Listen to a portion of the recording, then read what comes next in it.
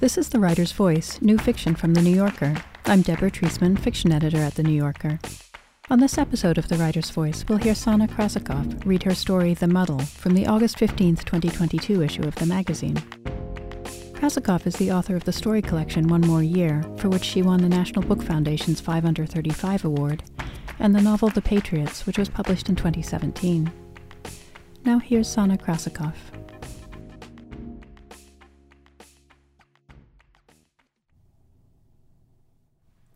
The Muddle. Shura was trying to reach Alyona and Oleg. First over Skype and WhatsApp, then Facebook, on which Alyona kept an account she barely used. It should not have been so hard to get hold of them. Alyona had not posted recently, but she checked her messages. Shura could see that. Maybe she thought Shura was being dramatic. Hadn't she always thought so? With her digital silence, Alyona was making a big show of her own calm, doubling down on her refusal to treat anything as a catastrophe. Well, goody for her, Shura thought, and shut her laptop. If Alyona wasn't panicked, why should she be? It was day 3, and there were still no Russian boots in central Kiev. There was the battle for the Hamostil airport, and a rocket had crashed into a building in Abalon. But that was not near where Alyona and Oleg lived, in the Shevchenkivsky district. From the security of her own house in Croton-on-Hudson, Shura tried not to think about the last conversation she'd had with Alyona. It had been a rather unpleasant chat, but now there was a war on, and it seemed unnecessary to be holding a grudge, one of the very few they'd had in their 60-odd-year friendship. On day 5, a reply came over Skype. "We're alive." 2 words in a pale blue bubble. It should have taken the tension out of her lungs, but it only agitated Shura more. She'd expected a bit more motiveness. Did they have groceries? Were they spending nights in their building's basement or in the metro? We're alive, the bare minimum. She would write back, Shura decided, but not yet. She dialed Pavel's number in Winnipeg instead. "All right, Pavel," she said briskly. "What is going on with your parents?" "They're waiting it out in the apartment." She gathered from his voice that he'd understood her meaning. Not, "Are they okay?" but, "What is wrong with those 2? Why aren't they on their way to Winnipeg?" Shura could hear Pavel exhale. He'd likely been asked this a dozen times by now. "Have they become patriots all of a sudden?" she said, unable to resist. But he wasn't hurt, having some of his own bitterness to shed. "Last time she was here, Mama said she didn't find Winnipeg cozy." "Meaning what? It's too Canadian?" "Too Ukrainian." "Oh, for heaven's sake." Oleg, to be sure, was Russian, the son of a colonel. But Alyona was Ukrainian, on both sides, as she'd proudly told Shura when they were girls. Her father's family was from the Vinnytsia area, her mother's from Donbass. Pavel said, "Mama, I understand better than I do him. She's always been under his thumb. But I think he'd rather spend his old age living on canned tushonka than accept help from me." Pavel had been more of a joker when he'd arrived in Winnipeg 20 years ago. The long shift into a Canadian had turned him, Shura thought, more earnest and a touch more righteous. Oh, Pavel. She sensed that he would tell her more if she egged him on a little. But she hesitated, not wanting to give the impression that she was disparaging his mother. "So what's their situation with groceries?" "No worries about that. Last time we spoke, she was making veal the French way." At school number 6, French had been Alyona's favorite subject, and by extension, Shura's. Chattering in broken French was how they got to pretend they were more than provincial Soviet schoolgirls in a quasi-industrial railroad city. In their 6th grade production of Cinderella, Alyona, with her shining blonde head and biscuit skin, was cast as Fée Moraine, the fairy godmother. Shura, slight, pale, with dark braids and eyes that could narrow suspiciously, had played an evil stepsister. Alyona was one of only 5 Ukrainian kids in their class of 29.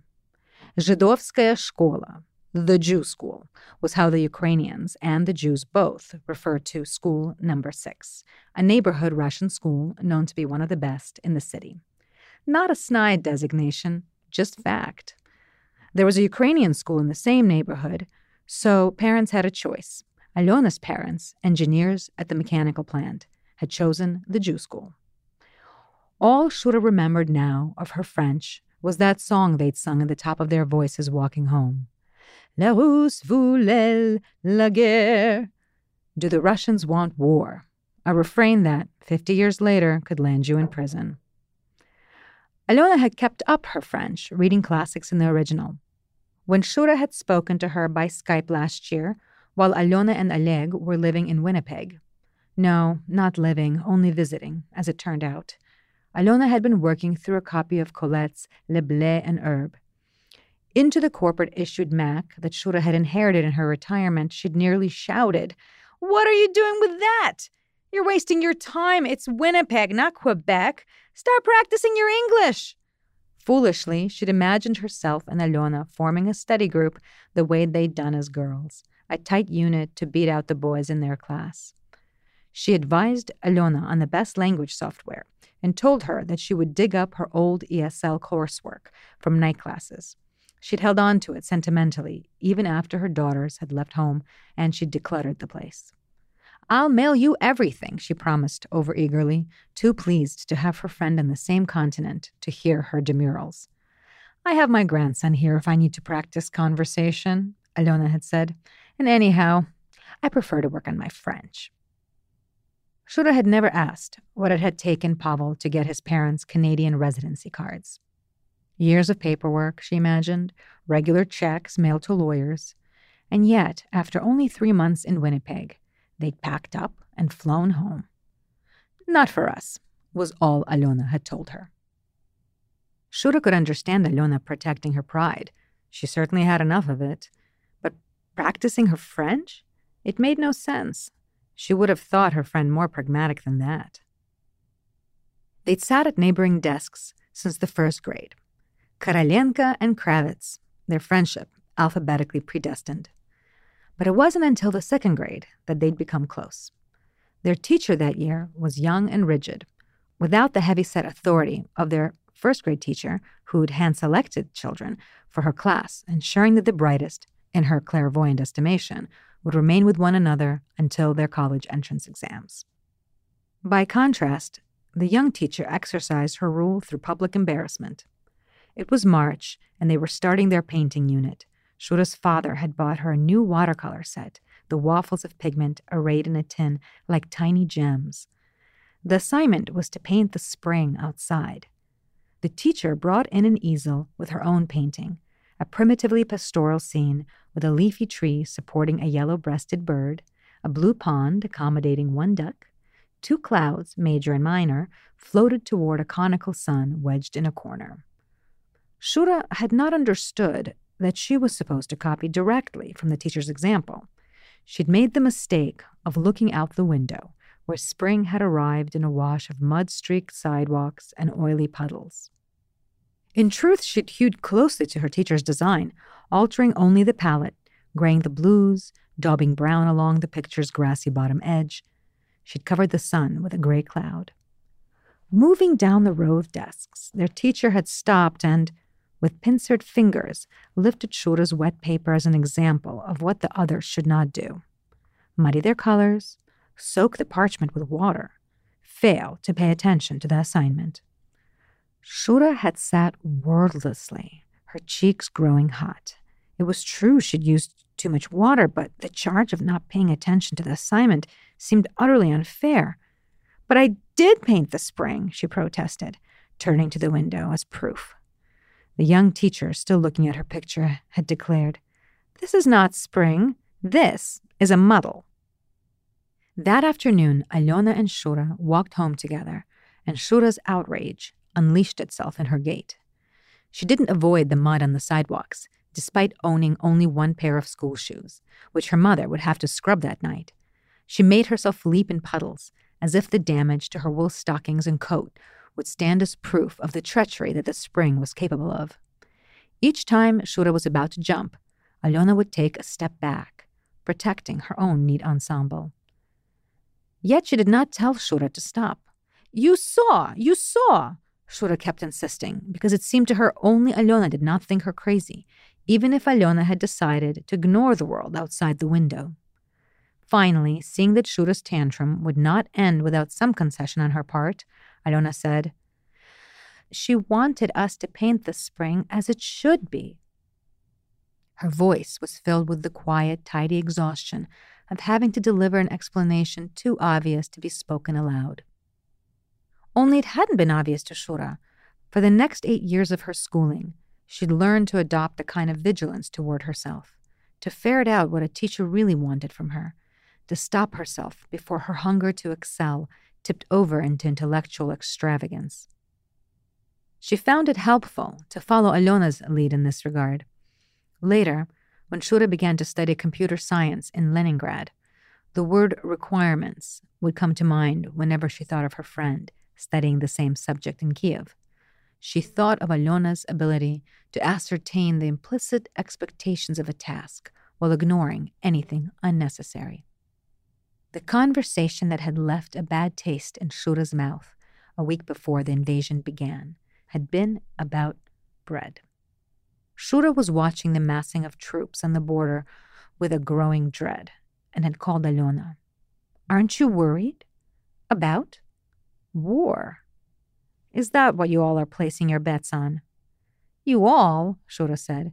"It's me you're talking to." "Your media, then, putting chips on different squares on the calendar." These didn't sound like Alyona's words. Perhaps they were Oleg's. "So you're not placing a bet, then?" That was when Alyona said it. "Why? In Kharkov, their hands are already tired from baking karavai." Shura wasn't sure she'd heard correctly. Did Alyona understand what she just said? Karavai? Did she mean the bread and salt with which some Ukrainians had greeted the Germans back in 1941? "You mean celebrating the takeover?" "What about you? Are you baking karavai too?" If Alyona was taken aback by the sharpness of Shura's voice, she didn't show it. "You know I never bake," she said. But they'd both felt a shift then, as if each had suddenly discovered something distasteful about the other and wanted to get past it as quickly as possible. After that conversation, Shura had slept badly.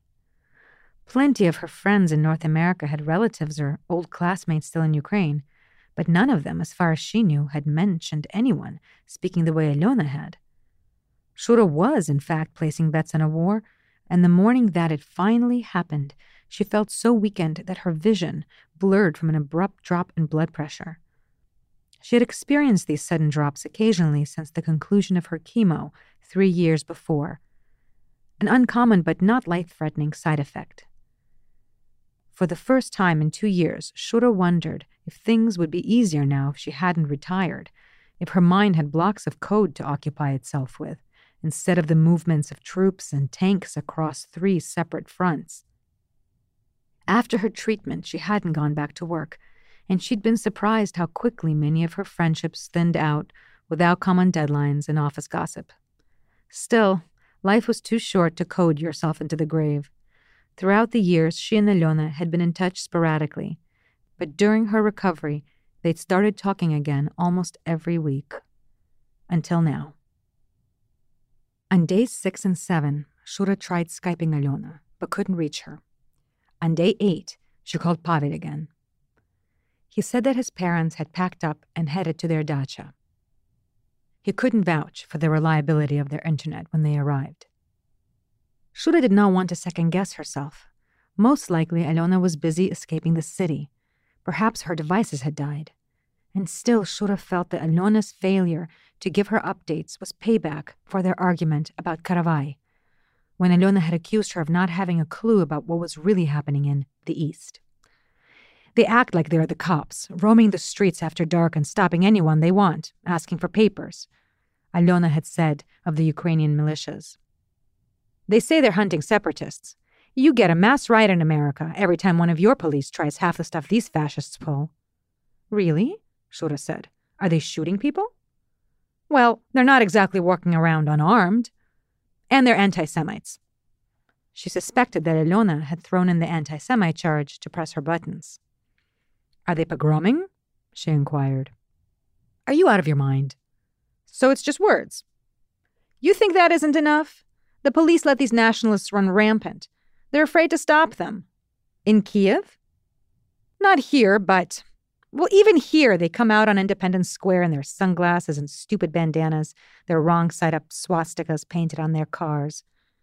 Democracy is messy, Shura said, though she wasn't sure why she was defending Ukraine to a Ukrainian. Democracy? Are you kidding? They've colonized the state, our nouvelle droite. Alona sometimes used French when she wanted to make a point, but colonize the state hardly sounded like her.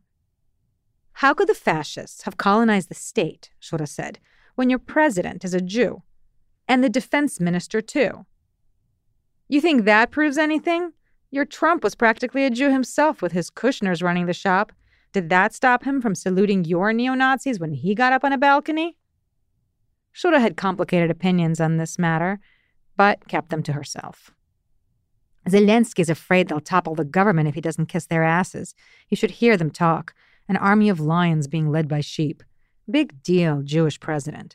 We change presidents every 5 years. Better than every 25, Shura said. On the evening before Day 11, NATO was still rejecting a no-fly zone, and the nuclear plant in Zaporozhye had been seized. But that morning, Shura felt as though her body had somehow acclimated to the new state of alarm. She was squinting at the expiration date on a vitamin D bottle when Skype's cartoonish jingle rang on her laptop. Alona? Where are you? She shouted as the screen revealed, behind Alona's halo of pulled-back blonde hair, a narrow kitchen with old metal dishes stacked on hanging shelves. Are you at the dacha? We arrived 2 nights ago. Pavel said you called him? Alona hadn't wanted to Skype from Kiev, she said. Too noisy, hard to talk over the sirens. Right. A mess. She made a few limp hand motions like waving a lazy goodbye. Oleg and I are tired of this whole muddle. Her face looked puffy, dark satchels of exhaustion under her eyes. It was always unsettling for Shura to see a woman like Alona not looking her best. At school, the boys had all been in love with her, but Shura hadn't really understood the measure of Alona's beauty until she'd come to America and watched Tootsie at a party thrown by one of the seasoned immigrants, who'd screened it for the new arrivals as a kind of cultural tutorial. Watching Dustin Hoffman's love interest, played by Jessica Lange, had suddenly made her feel both nostalgic and comforted in this new land. It was as though Alona had appeared on screen, with the same soft brown eyes and feathery waves, the same slow smile. Now Lange was skinny and Botoxed, her fine features sharpened into aggressive angles, while Alona's, each time Shura saw her, seemed to be blurring and becoming more lost in the fleshiness of her face, her softening jawline. Oleg's meaty head entered the frame as he crouched down to say, Greetings, Shurichka. How are you two? The couple glanced at each other, an inscrutable message passing between them. No worse for wear, Oleg answered, which meant what, exactly? Where are you again? He gave the name of the town in the Zhytomyr area. It's really quieter around Zhytomyr, Shura said, powerless to keep the distress out of her voice, as she quickly typed the city on Google Maps, employing the Ukrainian Zhytomyr, the more guttural sound of which she still felt too pretentious to say. Hadn't they been shelling Zhytomyr all night? Tell her to take a breath, Oleg said. We're nowhere near the city. Alona confirmed, not even close. Shura liked Oleg well enough, but he had a way of making you feel slightly foolish for asking reasonable questions, either giving you an excessively long and detailed answer and getting impatient if you wanted to hurry it along, or else making a joke of your inquiry so that you felt it was superfluous. Their dacha was closer to Kiev than to the Belarus border, he now explained, giving the full coordinates. Still, it seemed odd to Shura that they should have traveled in that direction, with troops still filtering down from the north. How long do you plan to stay? She asked. Oh, the usual, probably through September. Shura tried not to let the surprise show on her face. Pavel had been right about them making no plans to leave. "Do you have food with you?" Oleg was silently laughing at her again. "We brought plenty from Kiev, even red wine. Packed the whole car." "I suppose you'll grow the rest then?" "Well, sure," Alyona said. "We'll need to get the ground ready for planting soon." "In March?" "Why not?" Oleg cut in. "The carrots and dill we can plant already. We can start the seeds for the cabbage and squash in the greenhouses." Alyona gave him a look. "You know I like to use those for the strawberries." For a few moments, the screen seemed to freeze. When the connection returned to normal, Alyona was talking about moving the tomato pots indoors. Shura said, "I guess you've got it all sorted out." She wasn't sure what game they were playing, chatting as if it were another spring at the dacha, as if Alyona and Oleg had retired to the countryside for a vacation instead of fleeing a city under attack. Then again, what should Alyona be doing? All day long, Shura watched the news on YouTube, zooming in on crowds flooding into train stations, people shouting, "Please, please," and the conductor shouting back, "No space." Occasionally, someone begged for a mother with a child to be let on, as in the war tales she'd heard growing up, except this time everything was in bright color. She could hardly blame her friend for not wanting to be stuck among all those jostling bodies. And yet, she could not help thinking that these people had nowhere to go. While Alyona did, to her son. It baffled her. "All that planting sounds like a lot of work," she said. Alyona gave her Jessica Lange smile. "It always is." The next day, she called Pavel again. "There are flights from Warsaw to Toronto. If they can just get themselves to Lviv first, all the trains are running. I've checked the schedules." "Aunt Shura, they know." "They're almost 70 years old, and that estate is at least an acre. If the Russians move another few inches south, your parents are going to be feeding 3 types of squash to those bandits." "My father is impenetrable. If it was just her, I could convince her to come back, get some proper care. But as long as she's around him..." A feeling like embarrassment fluttered through her at his words. She thought of Alyona with her sense of decorum, hearing them talk like this. "What happened, Pavel? Why did they leave Winnipeg so soon?" She hadn't dared to ask this question before, and he was quiet for so long that she had to say his name again. "I don't know where to start," he said. "He's contemptuous of the way I live. He said I do nothing but work. I barely see my child. It's true. I had a tight delivery schedule when they were here. The company had just gone public. I was managing a new team. I didn't argue with him. He started going on about how when he and Mama were working at the Informatics Institute, they never kept anyone past 6. How after work there was a life, culture, theater circle, a chess club. People did things together. I said, "Papa, I'm sorry my e-commerce firm doesn't have a chess club. I'm sorry it doesn't have an a cappella group." "What did he say?" He thought I was mocking him. He said, "Your problem is you believe the whole world wants to live like you." I was foolish enough to think I could prove him wrong. We had a party, a few friends from work, but mostly my wife's from the Ukrainian church, people who helped us out when we first came. We started talking about Crimea, Donbass. He got up from the table and left the room. I thought, good riddance. But then he came back. He sat down, lifted his glass, and started singing one of those old Russian veteran songs. "We need only victory." Was he drunk? Not at all. He was trying to get Mama to sing along with him. He was waving his hand up and down like a choir master to get her to harmonize. And did she? Oh, yes. She may have been a little embarrassed at first, but then she did it. She got into it, or pretended to. I can't tell with her anymore. She did her best to carry his tune, like she always does. What do you mean always? He talks to me about how I live. There was a river of grievance waiting to come out now. His mother waited on his father and on him, hand and foot. And when she died, he expected the same treatment from Mama. Couldn't care less if she had her own job or life. He's a man of the old generation, Shura said disingenuously. She thought of her husband, Misha, donning volleyball knee pads to clean the kitchen tile. Oleg might laugh at that, but then he wasn't exactly a gentleman of leisure. He did most of the work at the dacha, Alyona had told her. Planting, fixing pipes, rigging the internet, building a sauna. That isn't why, Pavel objected. It's because they ran the show, those Russian military guys. They still expect everyone to roll over for them. He feels hurt that my son speaks only English and Ukrainian. She understood now that Pavel had forsaken his Russianness completely.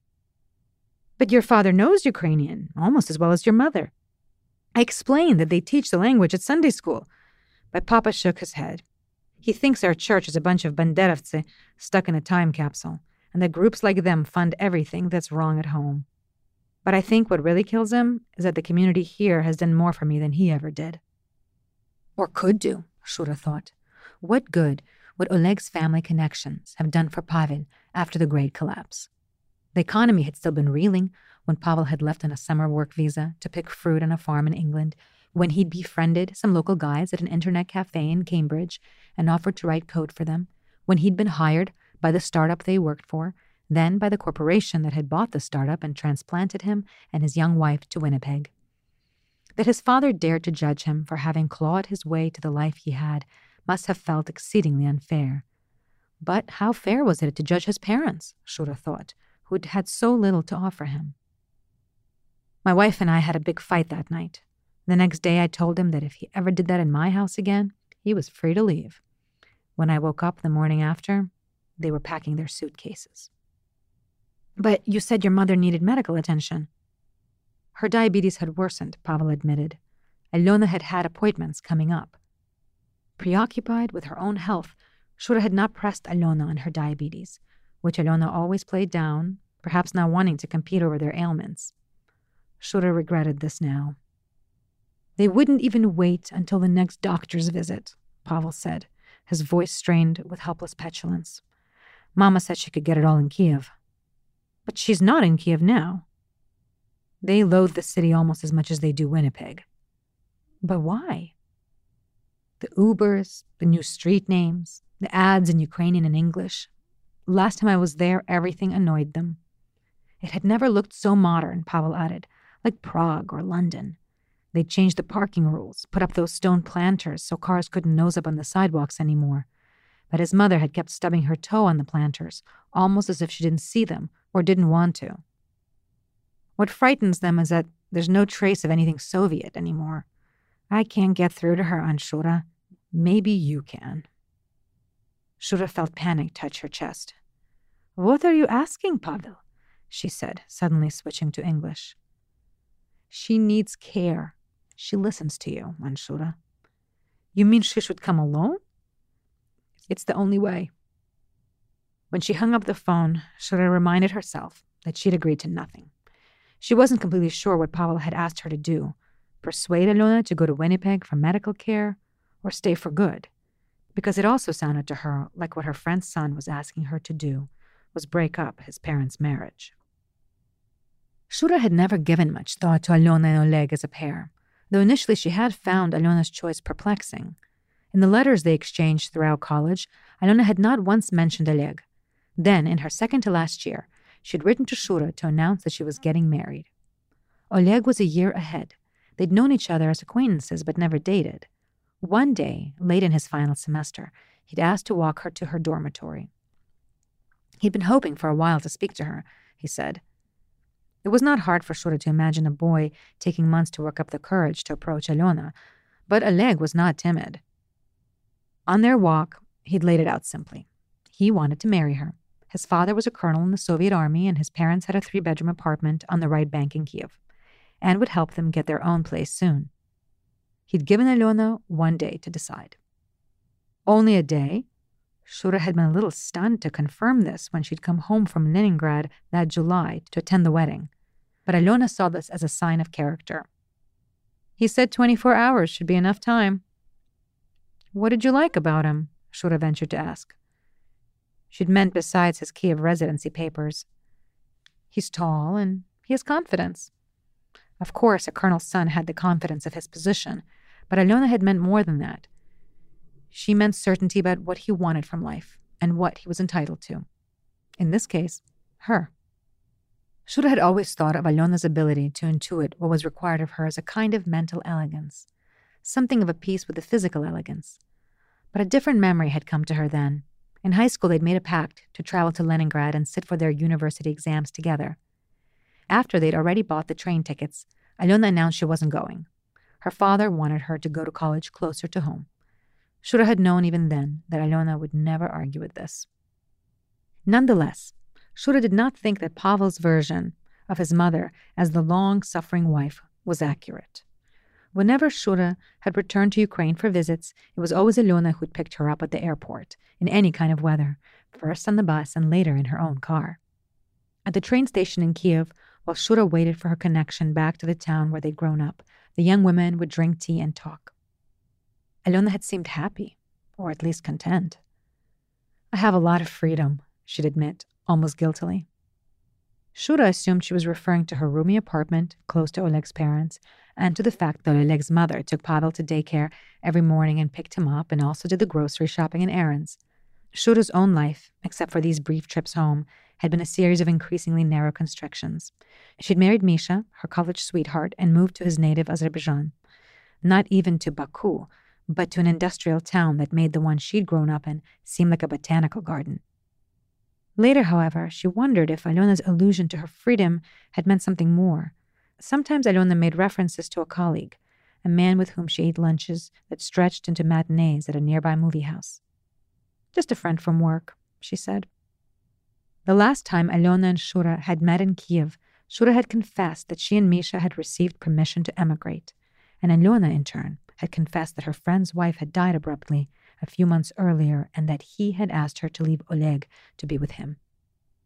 They had not acted on their affection, and she was asking Shura what to do. Maybe it was the giddiness of knowing that everything in her own life was about to change that made Shura say, "Do it. Pavel is in high school. If you don't now, when?" "Yes, you're right." Alyona had breathed slowly, bracing herself, it seemed, for escape. She'd taken the wide collar of her blouse and raised it to her face, knuckles at her nose as if protecting herself from a freezing gale, though it was June. When they got back in touch 2 years later, Shura learned that Alyona had stayed with Oleg. "I thought you loved him, your friend." "I do. But he doesn't have the same, I don't know, force of will." Shura hid her disappointment. She liked the idea of giving up everything for a great love. She believed in a private way that she'd done just that for Misha. But Alyona wasn't interested in talking about a decision once it was made, and Shura let it drop. "So, what have you planted so far?" Shura asked when they spoke next, on day 16. Alyona said they'd sown the beets and carrot seeds and spring onions. She wanted to plant spinach, but there was a shortage of fertilizer, so she settled for peas. "All that in 2 weeks?" Alyona smiled, glad at Shura's exaggerated awe. "Well then, what have you and Pavel been talking about?" Shura hesitated. "We were talking about your health. He said you need an update to your blood sugar monitor." "You don't know the whole story." "You're right. I know nothing," Shura admitted. "But it sounds like he wants to take care of you." Alyona said they could take care of themselves well enough. Indeed they could, Shura concurred.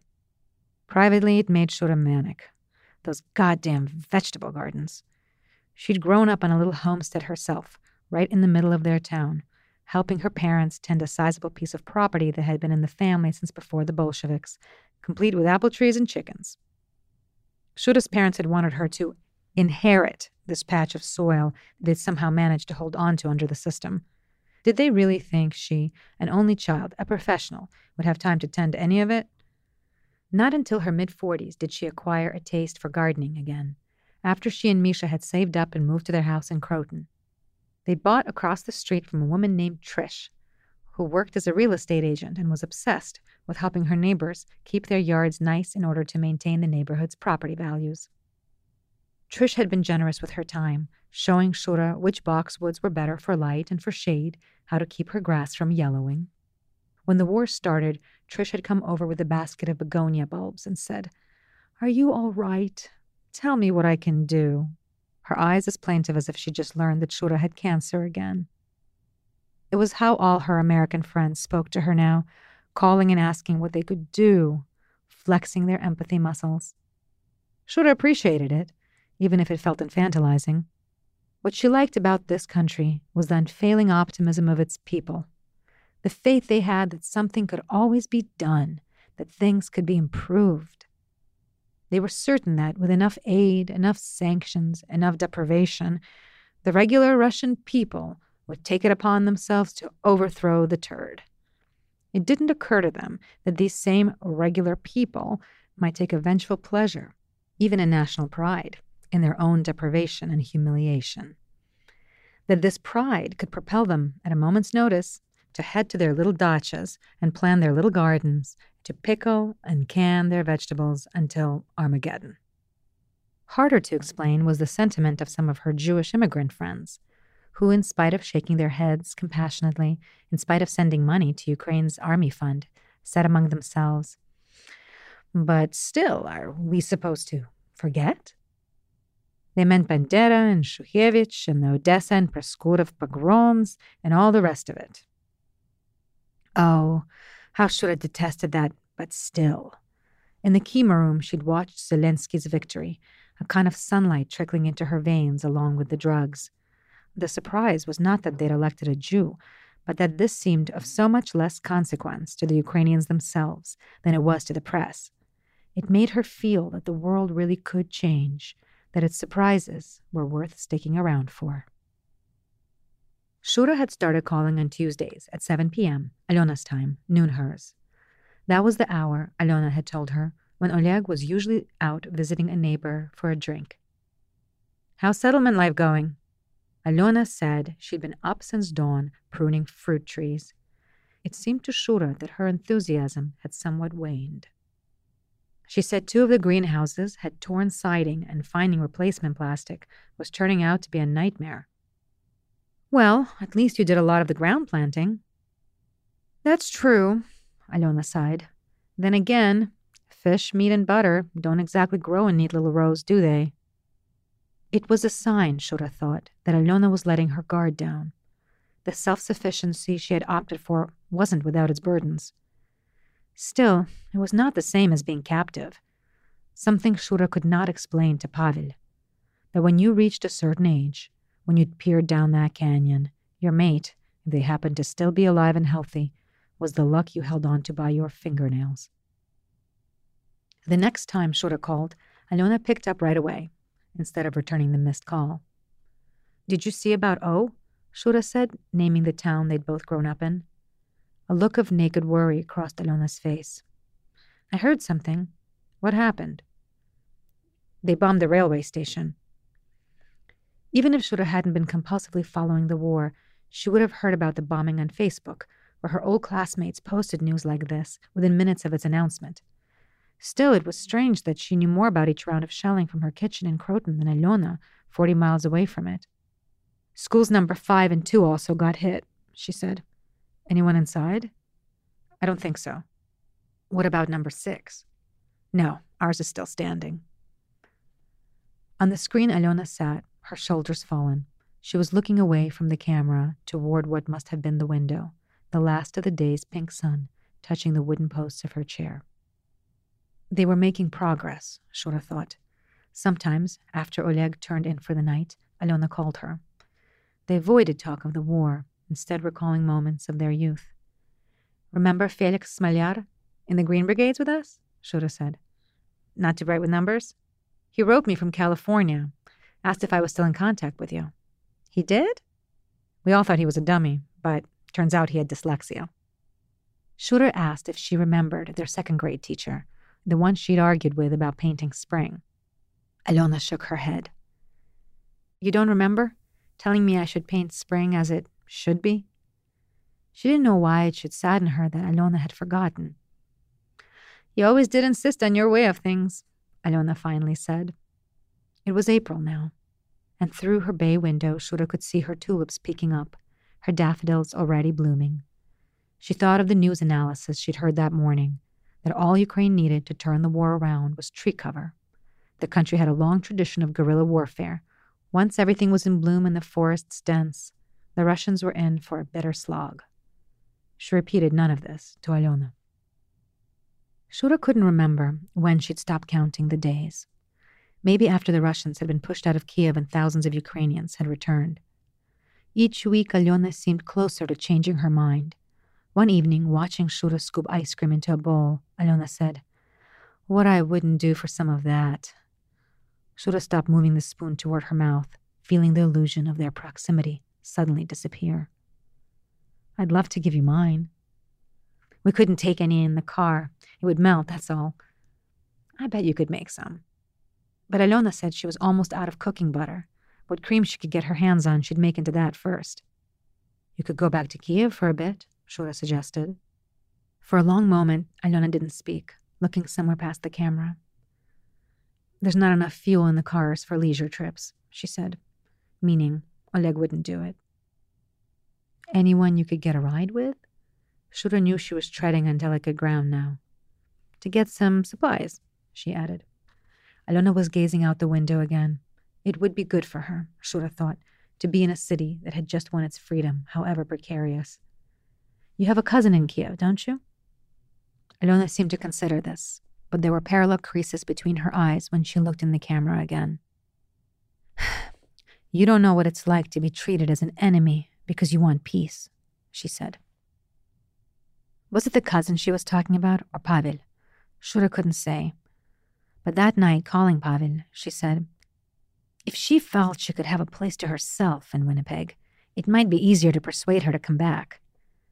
He said he had already put his parents on a list of subsidized apartments in the greater Winnipeg area. There was a housing help center he could appeal to. He could guarantee their rent. The problem, he explained, was that filling out more paperwork wouldn't do the job. They had to show up physically at various offices. Or at least Alona did. But Shura found herself unable to talk about this with Alona, their common ground now being, quite literally, the ground. Shura shared her own difficulties with her dry, rock-filled soil, the challenges of untangling perennial tubers. Planting is not so bad, Alona said. There's hope in it, at least. It's the weeding I can't bear. It's endless. She presented her pale arms to the camera so Shura could see the map of red scratches from thickets she tried to rip out. Her knees were rubbed raw, she said. Shura suggested a hot bath to soak them, and knew her mistake immediately. What in? I can't fill it with more than 5 centimeters of warm water, or he says I'm wasting heating oil. But suddenly Alona looked embarrassed by her complaint. I've lived through worse. Well, of course you have, but you don't have to anymore, right? You have options this time. Options? Stocked shelves? Good health care? It's nothing to laugh at our age. You need to be taking walks, not digging a spade in the ground 8 hours a day. Sounds like you and Pavel have been talking about more than just my health. But Shura was tired of being coy. Look, he's found you an apartment.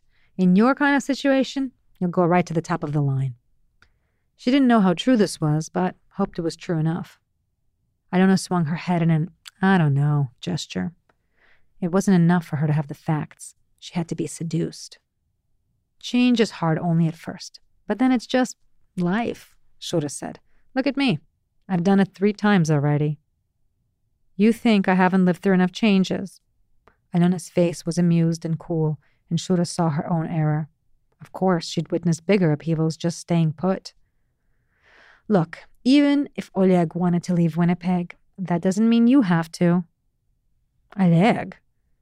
Pavel said they were quarreling. Yes, and they would have gone on quarreling for eternity if I hadn't said we were going home. Shura felt something like a tremor in her breastbone. You wanted to go back? I just wanted peace, Shura. Pavel invites friends over he knows will make Oleg upset. What can we do? We're there at his goodwill, so he reminds us. The irony of this struck Shura like a blow to the temple. Her blood pressure was doing funny things again. How silly of her to think that Alona was being kept in Ukraine against her will, that she'd lived too long on the milk of others' admiration to know what she really desired. That, like her country, all she needed was an opportunity to decide her own fate. Leave or stay, Shura said. You'll have to adapt either way. It's never going back to how it was, you know. The country won't let itself be occupied. Alona almost but not quite laughed. It already is, she said. Did Shura think it was free?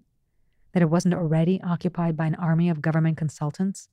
By ones like Hunter Biden sitting on every board? It wasn't that Shura was shocked by this parroting of worn propaganda.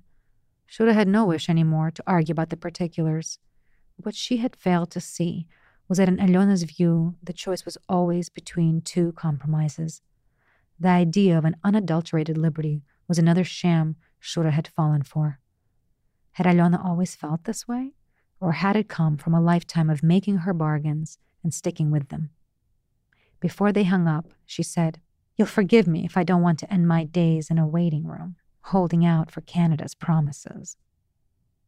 Shura's aversion to that term, waiting room, still rises in her throat 5 days later, while she sits in her oncologist's waiting room, expecting to be called in for her marker test. The words make her think of the Turd's latest speech, accusing defectors who have left Russia of selling out their mothers for a chance to sit in the waiting rooms of the West.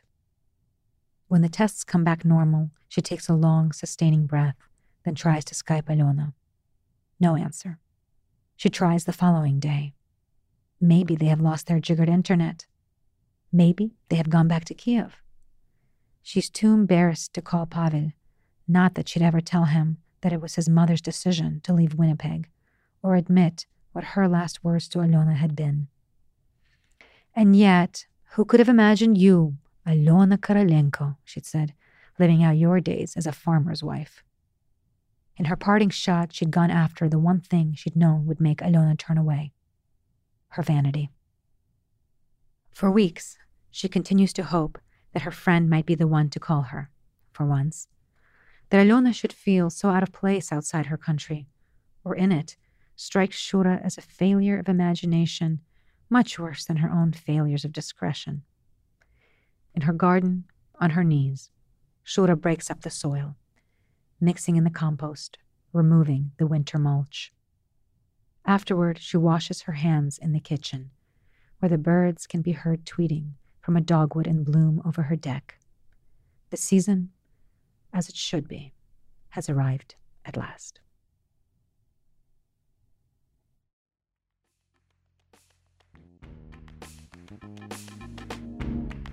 That was Sana Krasikov reading her story, The Muddle. She's been publishing fiction in the magazine since 2005. You can hear more New Yorker fiction read by the authors on NewYorker.com and on the New Yorker apps available from the App Store or from Google Play. On the New Yorker Fiction Podcast, we invite writers to choose stories from the magazine's archives to read and discuss. This month, Andrea Alexis reads Waiting for Death in a Hotel by Italo Calvino, translated from the Italian by Martin McLaughlin.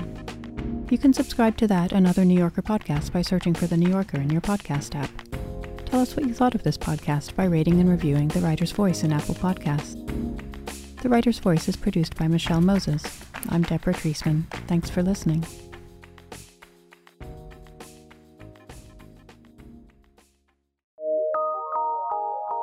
From PRX.